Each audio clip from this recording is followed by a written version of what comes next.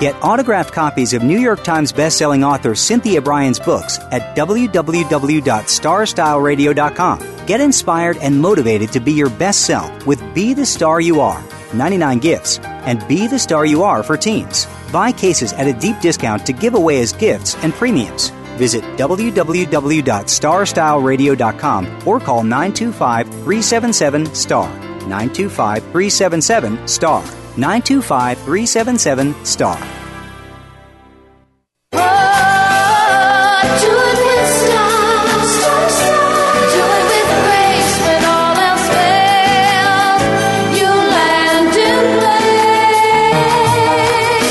Have a plan for your life. You've set goals. You know where you want to go. Congratulations on finding Star Style. Be the star you are. Our vibrant hosts, passion, purpose, and possibility producer Cynthia Bryan and her energetic daughter, healthy living specialist Heather Brittany, share the best roads, fastest detours, and successful strategies for a life worth living. Reach your potential with their personal achievement coaching, miracle moments, inspiring guests, titillating interviews, and business bites. Be introduced to new books and innovative ideas that encourage you to live a positive, sustainable lifestyle while achieving your dreams. Ignite your power, make a difference in the world, and shoot for the stars. It's the Power Hour of living, loving, laughing, and learning. On Star Style, be the star you are. Lend us your ears. The party starts now. Never say never. Live your dream. Well, it's party time again. Hello, Power Partners. Welcome to our informational playground. This is Star Style, be the star you are. We're coming to you live on the Voice America Network, the Empowerment Channel. And the show is brought to you under the auspices of Be the Star You Are charity. My name is Cynthia Bryan. And I'm Heather Brittany. And we are here to help you seed, stimulate, and support space for positive, meaningful conversations. The miracle moment for today is by Wayne Teasdale. Kindness is the highest form of intelligence. And I would have to agree with that. I agree. Yes, always be kind no matter what, because kindness will really help you be happy in life. Well, we have a really interesting show for you today. Coming up here in segment 1, Heather's going to be talking to us about the blue zone, the regions in the world where people live past the age of 100, and how those, their diets, their lifestyle, what we can learn from these centenarians. And then in segment 2, we are going to be talking about Diane von Furstenberg. Her biography, her first biography called A Life Unwrapped, it really is a captivating portrait of who the designer was and what she has done with her life. And definitely how, revealing and what would I say? She was just a one-of-a-kind kind of woman. And so that'll be coming up in segment 2. And then we're going to talk about affection in segment 3. So a lot coming up. So we want you to sit back, relax, and enjoy Star Style, be the star you are. So Heather, blue zones. I have always said I'm going to live to 108. So I really do want to know what I have to do. What are these people doing? Where are they? And why are so many people in these blue zones living past 100? All right, so kind of take on the whole thing of this. What really brought? We've talked about this for a long time. For people who don't know what a quote-unquote blue zone is it's basically this concept they've created of these areas, these demographics, that they've discovered that people are living past 100 years old in a large population of it, not just, there's one very old person in the town.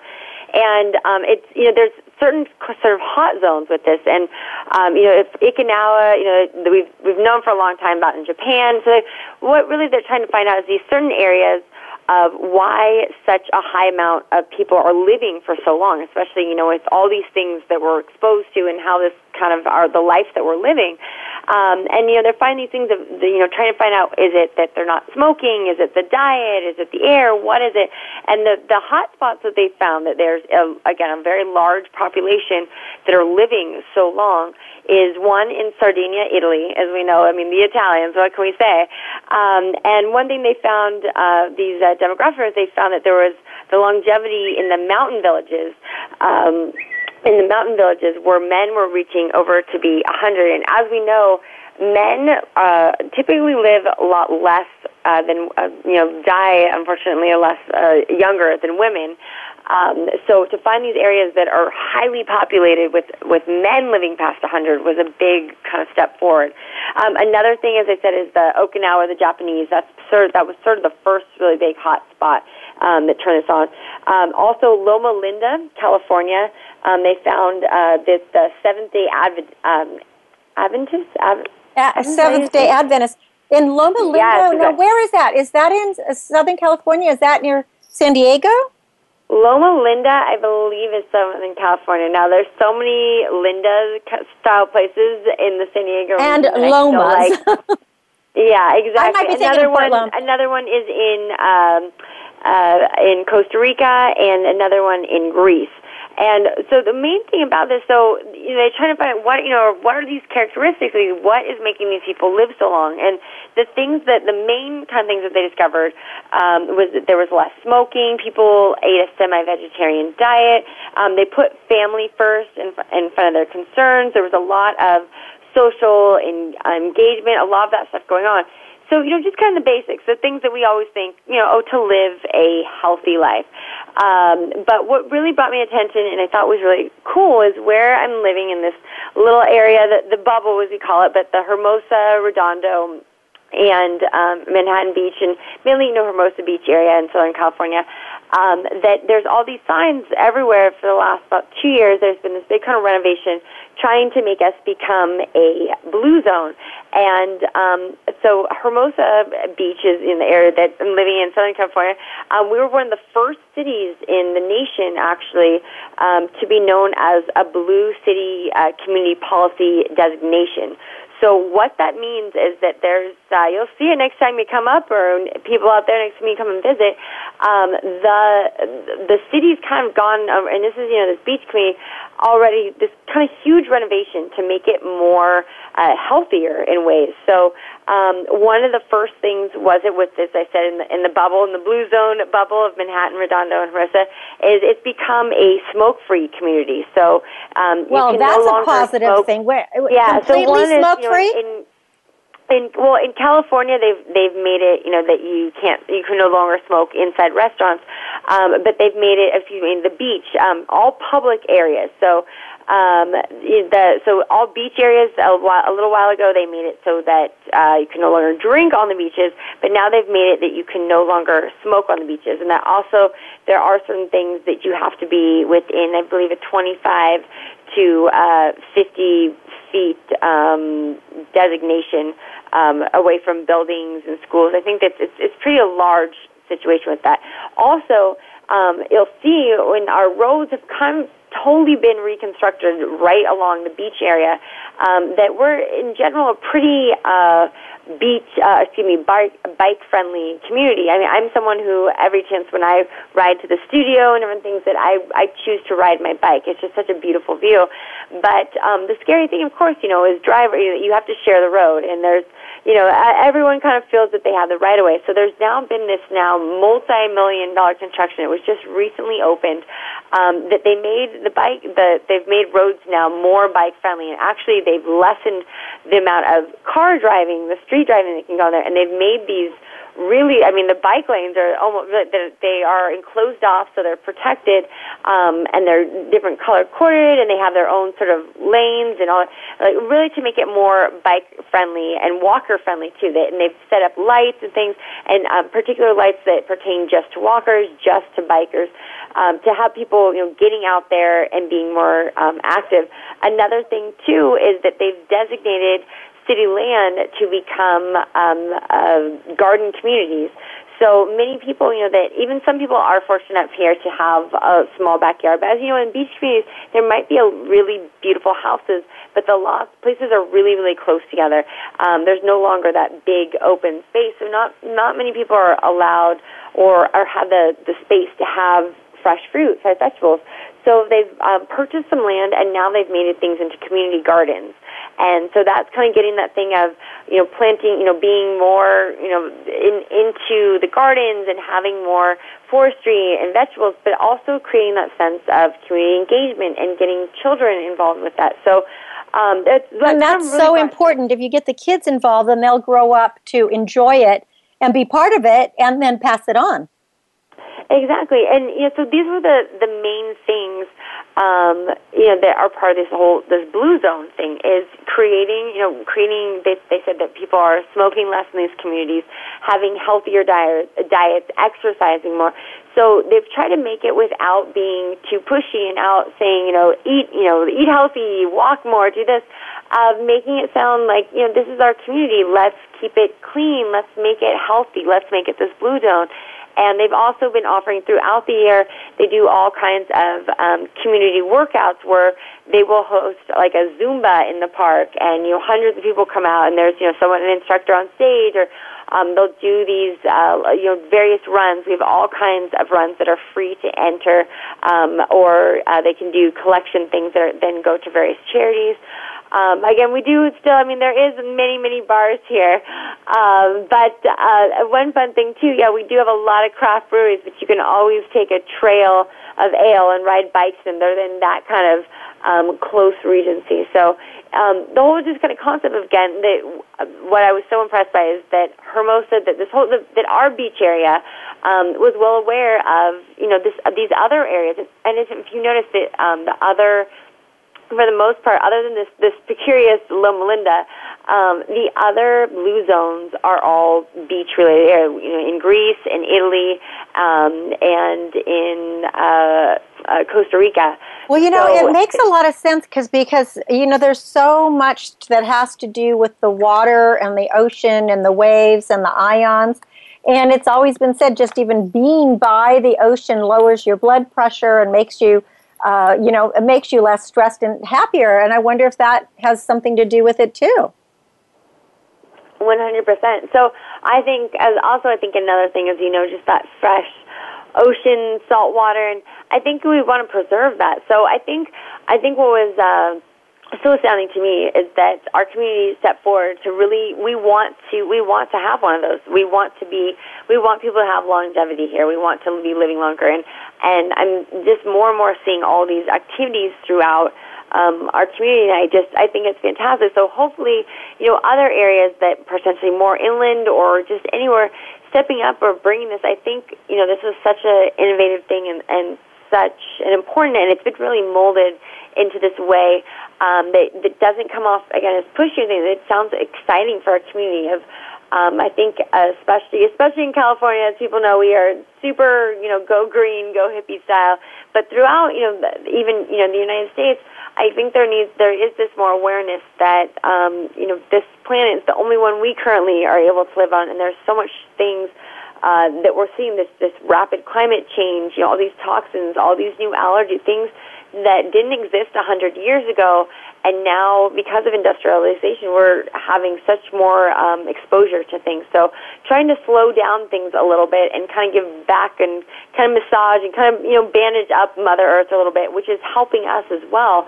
So again, the main things for these blue zone things, the kind of takeaway for everyone is the main thing they saw is that they said semi-vegetarian diets, that you hear everything off and on about all these different fads. Every week it's don't have sugar, now sugar's good for you, now salt's bad, now you want salt. But again, moderation and everything. But when it comes to meat, as semi-vegetarian, and having more vegetables, making meat a less priority, not an everyday thing, and having healthy omega-3 fishes. Again, if you're doing completely vegetarian, that's even healthier as well. Again, getting a good amount of exercise, family time, community time. We are very connected to our electronics nowadays, and that we see this more and more, that we're no longer having this social interaction. So that's another main thing, especially with these gardens and all these other things that they've set up, is it's not only promoting health and proper eating, but it's also promoting community engagement, that other families can come together, they can do something that feels like a community building something, which isn't really a prevalent thing anymore with today. I know for you, you've always been a big Blue Zone advocate. Is there anything in your area you guys feel very Blue Zoned about, or what? Well, my connection is like what you're saying. When you talk about the beach, there's just something for me. I have to be around water all the time, and when I am around water, whether it's a river, a lake, the ocean, even fountains, or bird baths. Yeah. I feel more in that blue zone. And I really believe everything that you have researched and that you're bringing to the show about how we can, live more effectively and happily.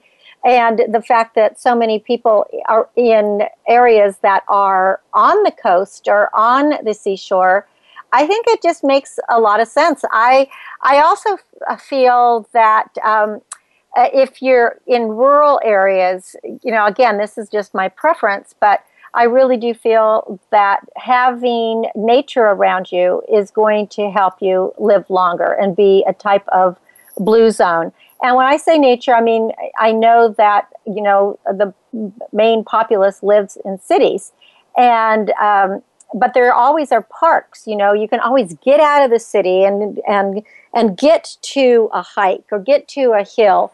So to me, the more that we do in those kinds of areas, the more that we exercise and eat properly and get plenty of nature bombing, I call it, that we're going to live longer. And, we are more aware. Don't you think people are just more aware today of their surroundings as well as what they're putting into their bodies? I think that's a key as well.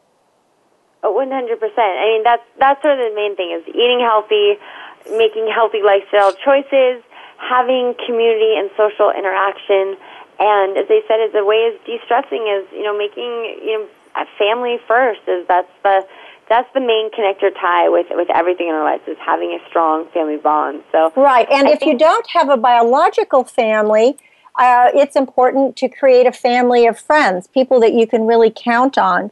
So, there are many people who they're not related by blood, but they consider each other family because, they do things together, they support each other, they have each other's backs. And that's something critical. Just to know that you're loved and can love really makes a difference in somebody's life. And I also believe that a part of being a blue zone is feeling that you are making a difference and that you are effective and effective. Because if we're not feeling appreciated, or if we're not doing something that is making a difference, then we don't have this sense of giving back or this sense of arriving because we have done something good. Does that make sense? So I think that's important. I think that's at least for me. I think that it's really important to be doing something for others. And it just seems that when you study these areas that are considered blue zones, where people are living to over 100 years old, and if you talk to any of these older people, they still have a sense of youth about them, and they still have a sense of purpose. And so just sitting on a rocking chair and getting old isn't going to cut it. You have to have a sense of purpose. You have to have a goal. You have to have a passion, something to live for.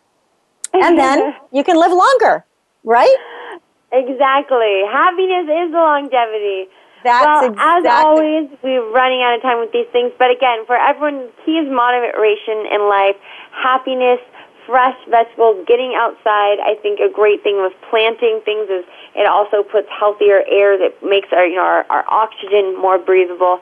For more information on everything about the radio show, check out our websites. Go to BeTheStarYouAre.com as well as BeTheStarYouAre.org. And when we come back from break, we're going to be talking about the book Diane von Furstenberg, A Life Unwrapped, with the author and biographer Joya DiLiberto. So don't go away. It's a fascinating look at DVFs. I am Cynthia Bryan. And I'm Heather Brittany. And you're listening to Star Style. Be the Star You Are. We're coming to you live on the Voice America Network. This is the Empowerment Channel. We'll be right back. Be the star you are. The star you are. Be the star you are. Follow us on Twitter for more great ideas at Voice America Empowerment.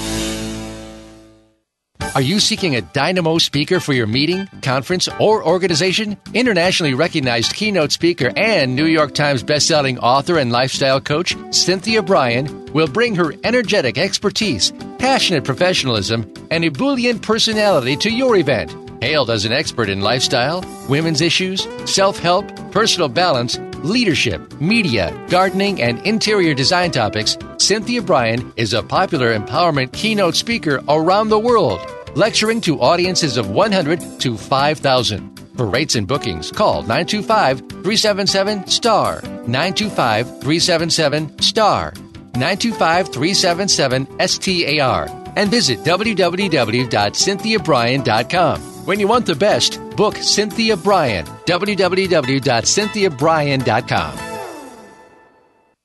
This business of show business is calling out to me. Get started acting or modeling with a consultation from media coach extraordinaire Cynthia Bryan, who has guided entertainment careers for over 2 decades. Call 925-377-STAR or visit www.cynthiabryan.com. Pick up a copy of her award-winning book, The Business of Show Business, and start living your dreams today. Call 925-377-STAR, 925-377-STAR. Be the star you are. You are the star. Plug in your headphones and tune in to enlightening interviews with acclaimed authors and successperts as our Oprah of the airwaves, Cynthia Bryan, gabs with the gurus. Lend us your ears for the Power Hour on Star Style. Be the star you are. Now, here's Cynthia Bryan. Find all you need. Well, thank you for staying with us here on Star Style, Be the Star You Are. I am Cynthia Bryan, and I am your host and delighted to be here with you, where we bring you every week the pioneers on the planet, the people who are making a difference, writing books, making stories that we all want to hear. Well, most everyone has heard or has, if you're a woman, that iconic wrap dress that was revolutionized and redefining of the American style. But who was it, and how did a young child of a Holocaust survivor get married to a prince and become one of America's sweetheart designers in her early 20s? How did this all happen? The first ever biography of Diane von Furstenberg. This is a book called Life Unwrapped. It's by Joya DiLiberto, who is with us today. And we are going to talk about Diane and her crazy, wild, amazing life. Welcome, Joya, to Star Style, Be the Star You Are. Thank you for having me. I'm delighted to be here. Well, this was, such an eye-opener. Of course, everyone knows the DVF symbol. They all have heard of Diane von Furstenberg. It has been everywhere. I love the title of your book, A Life Unwrapped, because the wrap dress was her thing. But let's start first with how you got involved with actually writing her biography, because Diane had written a couple of memoirs already, and you, from what I understand, had approached her to write a biography, but, at first it didn't go well. So tell us how you actually got into her life and got this wonderful gig, because you have done an amazing job. You've done so much research. It's very detailed, and I like the way your book is just so fair and authentic. It's, it tells the good, the bad, and the ugly. Thank you so much. It's so nice to be appreciated. Well, I have written several other books. The book that I wrote before this was a novel about Coco Chanel. I love fashion. I've always also been interested in fashion as a cultural force and in fashion history, which is why I like writing about fashion in addition to wearing fashion. And so I was hunting around for another fashion-related subject to write about, and I was in a vintage store in Soho one day, and I saw this wrap dress that looked just like one I had owned in the 70s, and it hit me, Diane von Furstenberg. And I got so excited about it, and I emailed her through a mutual friend and suggested that we get together and talk about this. And at first she was very reluctant. She said, "Oh, let's wait until I'm dead." which is not what I wanted to hear. But why? Why wait till she's dead? Hopefully she's going to be one of these Blue Zone people and live to 100, you know? And live forever. Well, I think, first of all, she had a point in the sense that biographies have traditionally been written about people after they're gone because it's not a completed life until the life is finished. But recently there have been a lot of biographies written by people who are still alive and will continue to be alive for decades.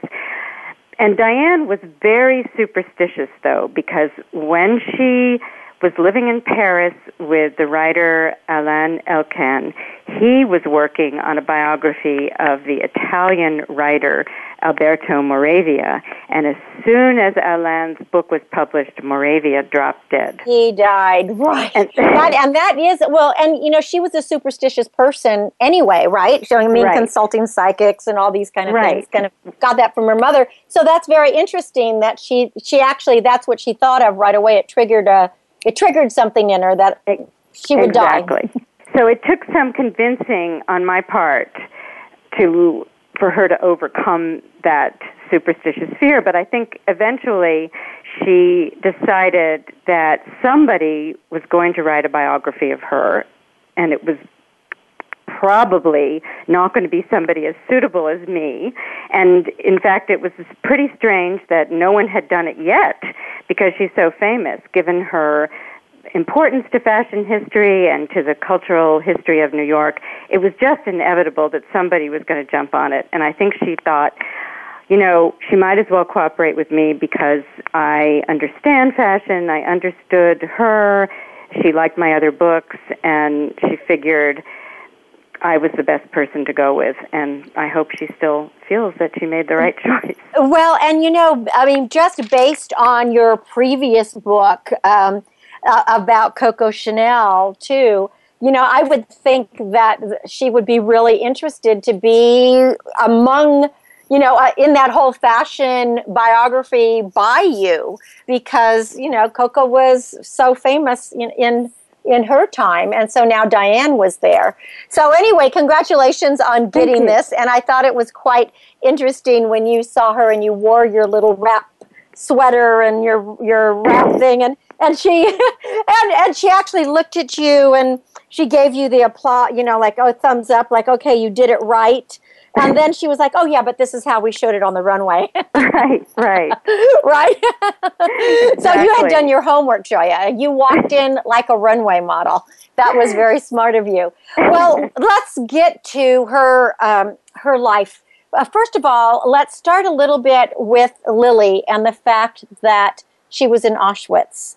And that was just a horrific time. And obviously, once the war was over, and 2 years later she had Diane. And it seems like throughout her life she always tried to be a positive person until that time she had the breakdown in Berlin when she heard the German language. It had to have been challenging, though, to grow up in the beginning, you know, with that shadow of the Holocaust. What was your feeling in talking with Diane? Because both Diane and her brother seemed to feel that their mom was always seeing the bright side of things. Right. Well, she didn't want to leave them a legacy of tragedy, and so she always tried to put a positive spin on things. But she suffered from depression, and she also had physical problems that stemmed from the malnutrition that she'd had in the camps. And children are very, very sensitive to what's going on with their parents, even when the parents are being heroic about hiding it. And so Diane knew that her mother was unhappy, and she felt this pressure, I think, to make her happy. Diane is, in many ways, Diane's an extraordinary person and a unique person, an unusual person, but she shares a lot of qualities with other children of Holocaust survivors. And one of them is this feeling of having to make up for your parents' suffering, which means that you strive harder and you keep striving, and nothing is ever good enough. You never feel that you have enough success. You just have to keep pushing on the one hand. And another very common trait among the children of Holocaust survivors is a kind of insecurity. Yes, that's what I was going to say. For a person who is so famous and who has been so successful, and yes, she's had some ups and downs, but she always comes back up. She's still, at least from what I get from reading her biography here, Life Unwrapped, that you've so beautifully written, is that she is insecure. She doesn't have the confidence that, that she was, she was constantly sort of self-doubting herself. How did she overcome that to become so successful? I mean, she put her mind to marrying a prince, and then she meets Egon, and she marries a prince. I mean, her girlfriend had already married, right. married royalty. I mean, it sounded like a Cinderella story. Right. I mean, literally rags to riches, literally a Cinderella story. Right. Well, it isn't quite rags to riches because her parents were well off. They weren't rich in the way that Aegon was rich. But they had everything taken away from them during the whole war. So they had gone from being very wealthy or, substantially wealthy to losing everything, including, being in the concentration camp. That was for her mom. Exactly. And Diane's father had been in an internment camp in Switzerland, which wasn't as bad as a concentration camp, but it was no picnic by any means. So Diane, I don't think she set out to marry a prince, though, as you point out, her best friend married one too, which is kind of a big coincidence. Yeah. When you grow up in Europe, little girls always dream of marrying princes from Disney stories that you read when you're 4, or have read to you when you're 4. But in Europe, you can actually aspire to marrying a prince because there is European royalty still in a lot of European countries. I don't think she set out to marry a prince. I think that Aegon was the person that she fell in love with. I think she was attracted to his glamour. So his being a prince had a piece of that. But Diane was always the force in the relationship, even though Aegon was the one with the title and the money. She was the one with the real psychological and emotional power. Well, and it seems like throughout their relationship, whether they, were married or separated or whatever, that he aspired to be more like her. I mean, everything she did, he copied and did something like it. She would come out with a fragrance, then he'd come out with a fragrance. She wrote a memoir, he had to write something, whatever. And so it seemed that he was trying, even though he had the title, she had the business acumen, or somehow she had that magic to make something out of nothing. Right. And I loved it that she said, I've done pretty good for a girl who never learned to sew. Right. He didn't have her ambition or drive. Yeah. And that probably comes, too, from the fact that he never had to do anything. He was a prince. Everything was given to him. Right. Whereas she had to work a little bit harder. Right. And that's not something you can fake. That comes from deep within you. You either have that drive or you don't have it. You can't fake it. You can't force yourself to have it. It's just there. Now, let's talk about her. She had very strong feminist convictions. She really believed, because her mom had always told her, you need to depend on yourself. You're never going to depend on a man. You need to make your own money, etc. So she was really, really into that. But at the same time, she was a wildly sexual being, and very, very much into men, into women. The whole thing. How do you think that, was this just a sign of the times? Was this a part of the people that she went around with? I mean, it was interesting that her husband never thought himself as really being homosexual yet, or, he called himself bisexual, but he really seemed to prefer men to women, although Diane was like his favorite person. Right. I mean, I think of Aegon as being gay, though Diane insists that he was bisexual, and of course he did have relationships with women, and he fathered 2 children by her. But I think that Diane's sexuality was, to a certain extent, part of the times. The 70s was a wild and crazy time when people were just, anything went, and people were sleeping with everybody, and there was a lot of experimentation. And I also think that it informed her fashion aesthetic because her style has the heat of sex flowing through it. It's a very sexy style, and Exactly. I think that it was just something that was very, very, very much a part of her life, and she had kind of a man's attitude, a traditionally man's attitude towards sex, which was that she felt she should be free to sleep with whoever she wanted to sleep with, and she did sleep with whoever she wanted to sleep with, and she, to this day, I think I quote her in the book saying it's one thing she doesn't regret. She's very open about it, right? Very She's open about it. And has no regrets about it, and is very, looks upon that period in her life as a great adventure and something that she is very happy that she experienced. Well, and the fact too, when you say that she never looked at him as being gay but bisexual, it was the same with her. She was shocked when that reporter asked her if she was gay or if she preferred women, and it was like, what? I could never live without men. But she was attracted to many women as well, and that the young girl, was her name Gia, Gianna, the model? Girlhood friend, and Gia also, she was very attracted to Gia. Right, and unfortunately, Gia died of AIDS, I think, in 1986, but probably from all the drugs. That was a very sad thing.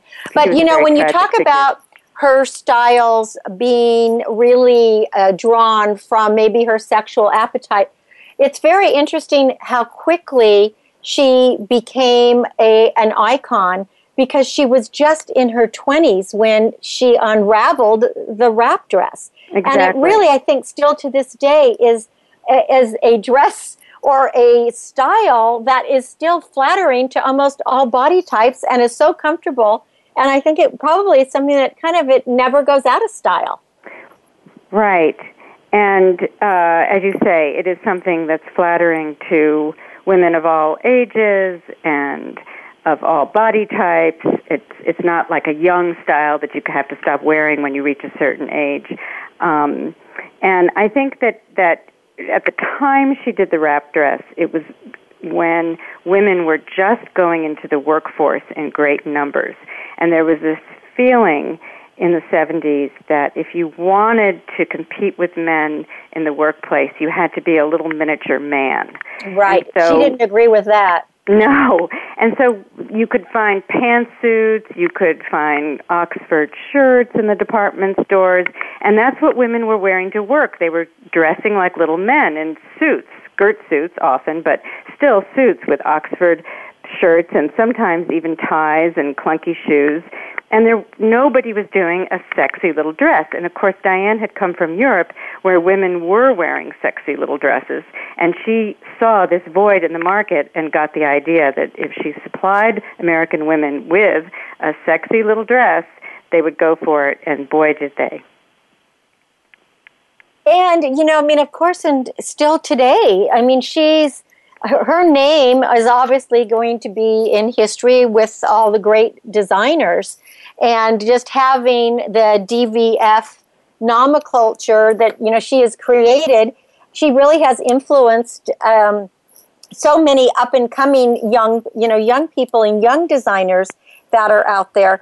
How about her business history? I think it was interesting because she really didn't have a business background. No. And it seemed that in the beginning, when you think about young people coming up, because I know that she aspires to help, especially young women. She really cares about that. She believes in, she seems like she's a very loyal person. When I read, it seems to me that she's loyal to her friends and her family, and she cares about people, which I think is just really a wonderful thing. But when you think about people coming up today and wanting to get into the fashion world, it seemed that it was her ties to Egon and his world of influence that helped her really launch. Yes, because Egon was part of this social world that included a lot of New York designers who were just coming into their own as a style force. Before the 70s, really, American fashion was nowhere. certainly before, it was only in the 50s that it really started, but in the 70s there was this explosion of American style, and you had a lot of famous American designers like Halston and Stephen Burrows and Bill Blass. And Aegon knew all of these people because he was part of their social world, and so Diane had entree through Aegon, and she got to go to the back room of their studios and see how the fashion was made. And also Aegon was obsessed with fashion himself, and he helped Diane. His taste was very different from hers, but he helped her look at clothes as a designer. And that got her thinking that she could be a designer and have a design business. And they were so beautiful together.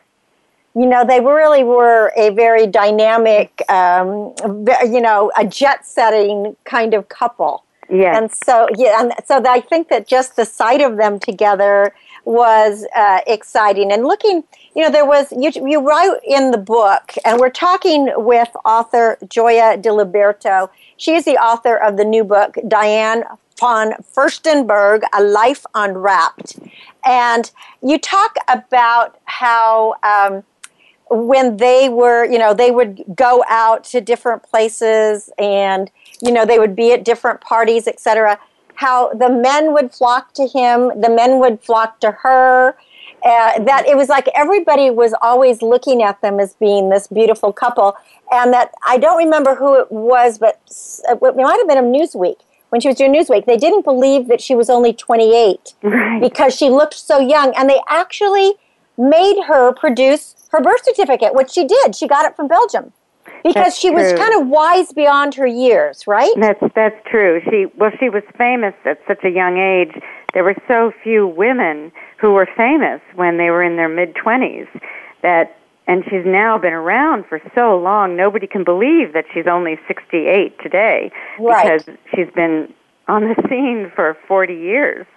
And she still looks just about the same as she did at 28. Right. That's the thing. She's still lithe and beautiful and very cat-like. When I think about her as like with the leopard skins and of course, that was something that was interesting about her when you were talking about the business life of women having to look like men, or act like men. She never stooped to that. She never believed in that. She would show up in her fishnet stockings to meetings and her mini skirts and, her wraps and her furs. And I mean, she always was just who she was. She was real all the time. Can we talk about them as parents? Because I really do honor the fact that despite the relationship that she and Aegon had together, that it sounds like she never dissed him to her kids, even when they said, I think Daddy's gay, or or he would do these crazy things, and he would leave them. And I mean, he didn't sound like he was devoted to them, but I don't think it was he didn't have the skills to be that good of a father. Yet she never seemed to say anything bad about him. No, and one of Diane's nicest qualities is that she is militantly upbeat. She does not say bad things about people. She's a very positive person. I'm trying to think if I've heard her say bad things about people. Well, see, I think that's what's wonderful about her, is because when you're positive, you actually draw people to you. And, to be optimistic, your life is going to be actually so much better because she believes that it's going to be better. So that's what she's creating. And that gets to the point of, with all the lovers she's had, and, she lost count. She doesn't probably even remember most of them, right? But It seems that some of the major ones of her life, she was friends with them. Even though it's over, she would have a fling here or a fling that, or last a year, 3 years. She remains friends with so many people. She likes to keep everybody in her life. You have to really betray Diane to have her banish you from her life. She has this very nurturing quality that she's had since her 20s. Once she decides that you're her friend, she keeps you as a friend.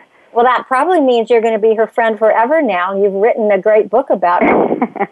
I hope so. You are in her life, right? Whether she likes it what or about not. Barry Diller now? Because these are, it was interesting when he first met her. Again, we're talking about Diane von Furstenberg, A Life Unwrapped, the book by Gioia de Liberto. And you wrote in your book that when Barry first met her, she didn't pay any attention to him, and he felt like really kind of dissed by her. And then the second time he met her, he was completely entranced, and he said, let's get together. And of course, we know what happened after that. But they seem to be truly like soulmates. I think they are. They've been together for 35 plus years, which is longer than most marriages last. They've been married since 2001, and he has been her best friend all that time. There were a few periods where they did not see each other very much, and they were not in touch very closely, but they had always been in touch a little bit. And then there were other periods when she was dating other people, when they did stay close in touch, and he helped her. He was a business advisor to her at some key point. And there was that point when she, when the wrap dress, actually, she opened the papers that day, and all the big stores, I think 6 of the major stores, had discounted the dress like 50%, and then Women's Wear Daily wrote that terrible story about how her wrap dress was getting discounted, and then all the stores across the nation did. And then she lost that business, but she's, her comment to then was how she really felt betrayed by many of her male advisors, because when she was writing high, they were all like, go, go, go, go, but then they didn't have an exit plan for her. No, and she has to take responsibility for that too, because she had no business experience, and she made the classic mistake that people make when they're having a big success, which is not stop and slow down and take a real measured look at how you want to grow. Because after a few years, women already had 2 and 3 wrap dresses, and they didn't need any more. And she was still churning them out, 25,000 wrap dresses a week. She was not diversifying. She was not finding another product to replace the wrap dress. And when the wrap dress craze ended, her business tanked, and she almost lost everything. So now, what do you think is next for DVF? I mean, it seems that she always can reinvent herself. Even when she falls, she gets right back up. Right. So that's to me, that's something that's very empowering, and that says a lot about her fortitude and her strength of character. What do you think is the next step for her? What does she want to do? Well, I think I know what she would like, and that is to be a global brand on the order of Chanel, a brand with soul, as such brands are known, and a brand with soul is a brand that stands for intangible qualities, not just the founder, not just the real Coco Chanel or the real Diane von Furstenberg, but stands for, in Coco Chanel's case, a kind of elegance and luxury. In DVF's case, it would be on-the-go glamour. And so Diane would really like to be that kind of brand with soul that will last long after she's gone. Of course, Chanel has been dead since the 70s. And I think Diane would like to pass the business along to her granddaughter. Her children have no interest in running it, but she has a granddaughter who is very interested. The girl is still just a teenager, though, and hasn't completed her education. But it's hard. It's difficult. She has a long way to go to becoming that brand. So we'll see what happens. It must be very gratifying, though, that she does have a granddaughter who's interested.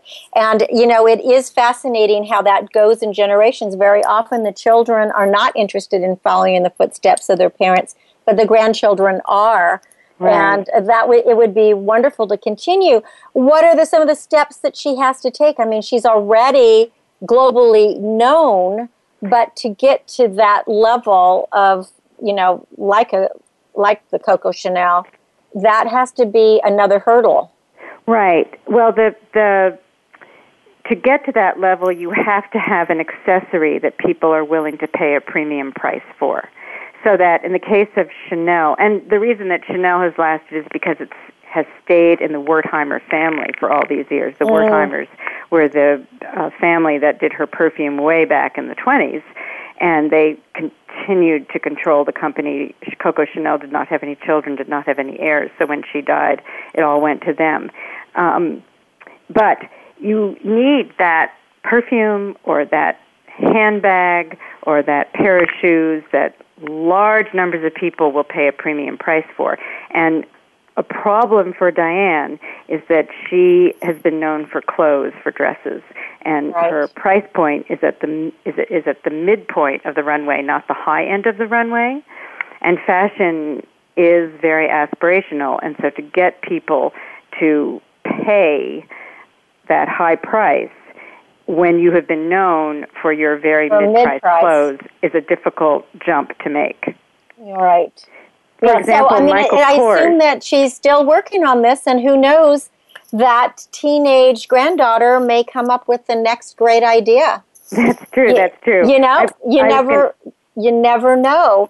I also just found it interesting. You know how when she went to Bali, she picked up the guy on the beach and tried to change everything into Balinese and tropical, but you never know where your next idea is going to come from. You never know. It sounds like she's definitely experimenting, and she's had an incredible run, but I wish her all the luck in the world. And she's very fortunate to have you as her biographer. So let's give out your website. It's GioiaDiLiberto.com, and I'll spell that for our listeners, GioiaDiLiberto, GioiaDiLiberto.com. The book is Diane von Furstenberg, A Life Unwrapped.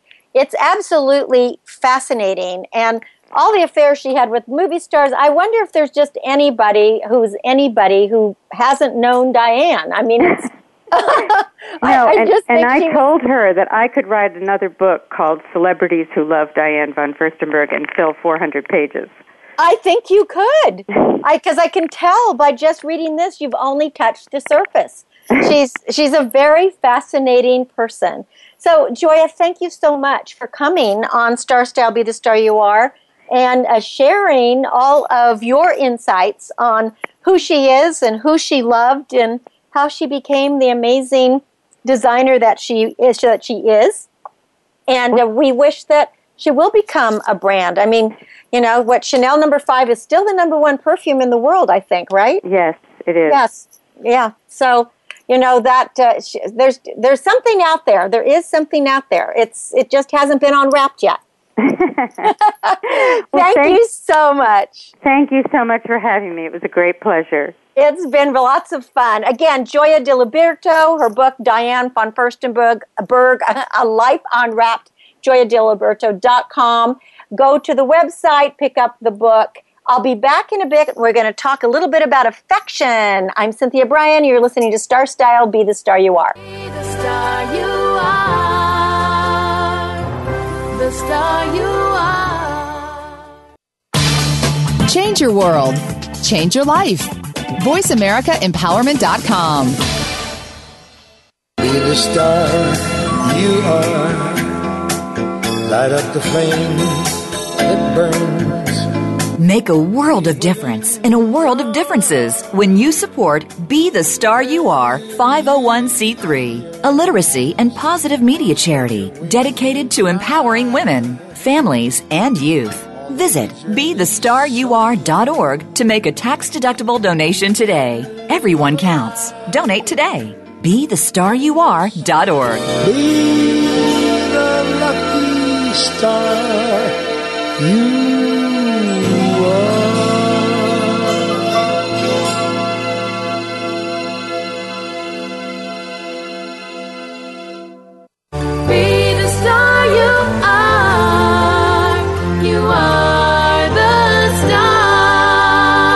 up your energy and jumpstart your dreams with positive, life-changing interviews and star-studded conversations on our award-winning program, Star Style, Be the Star You Are, hosted by the passion, purpose, and possibility producer, Cynthia Bryan. Now, back to the Power Party. Find all you need in a life. Well, that was a fascinating interview. It's a fascinating book, Diane von Furstenberg, A Life Unwrapped. I'm Cynthia Bryan. You're listening to Star Style, Be the Star You Are. a little bit about the gift of affection from my book, Be the Star You Are, 99 Gifts for Living, Loving, Laughing, and Learning to Make a Difference.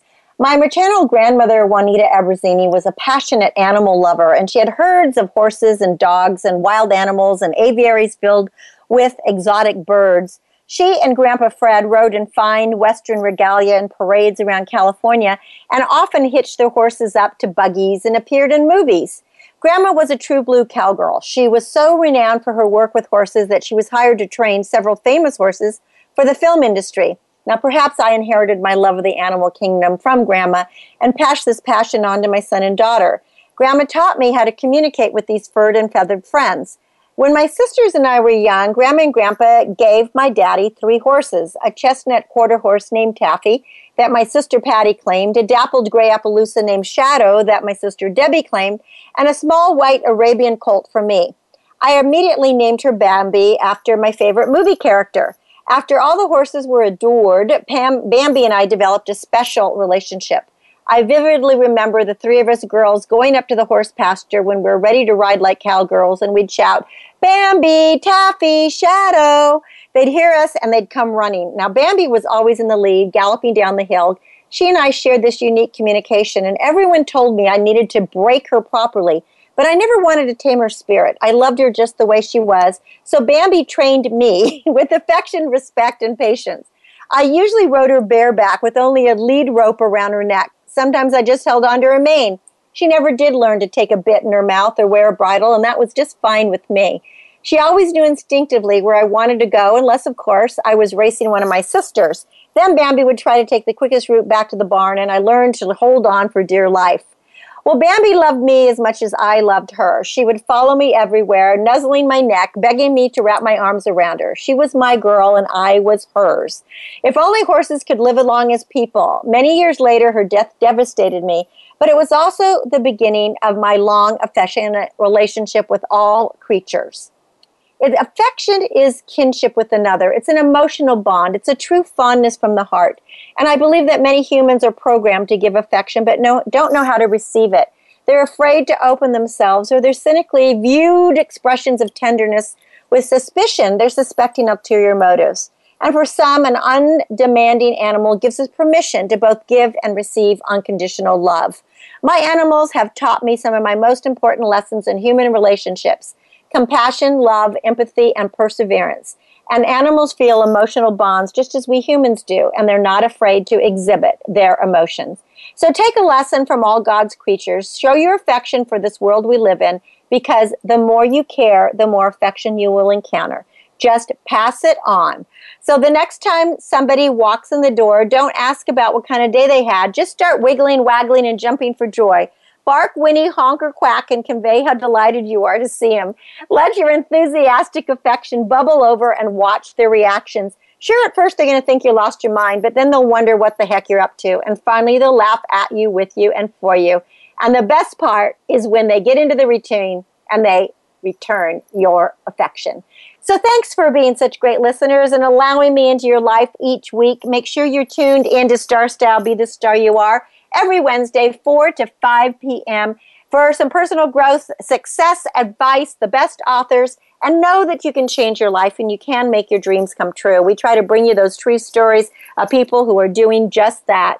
For more information about Star Style, visit star-style.com.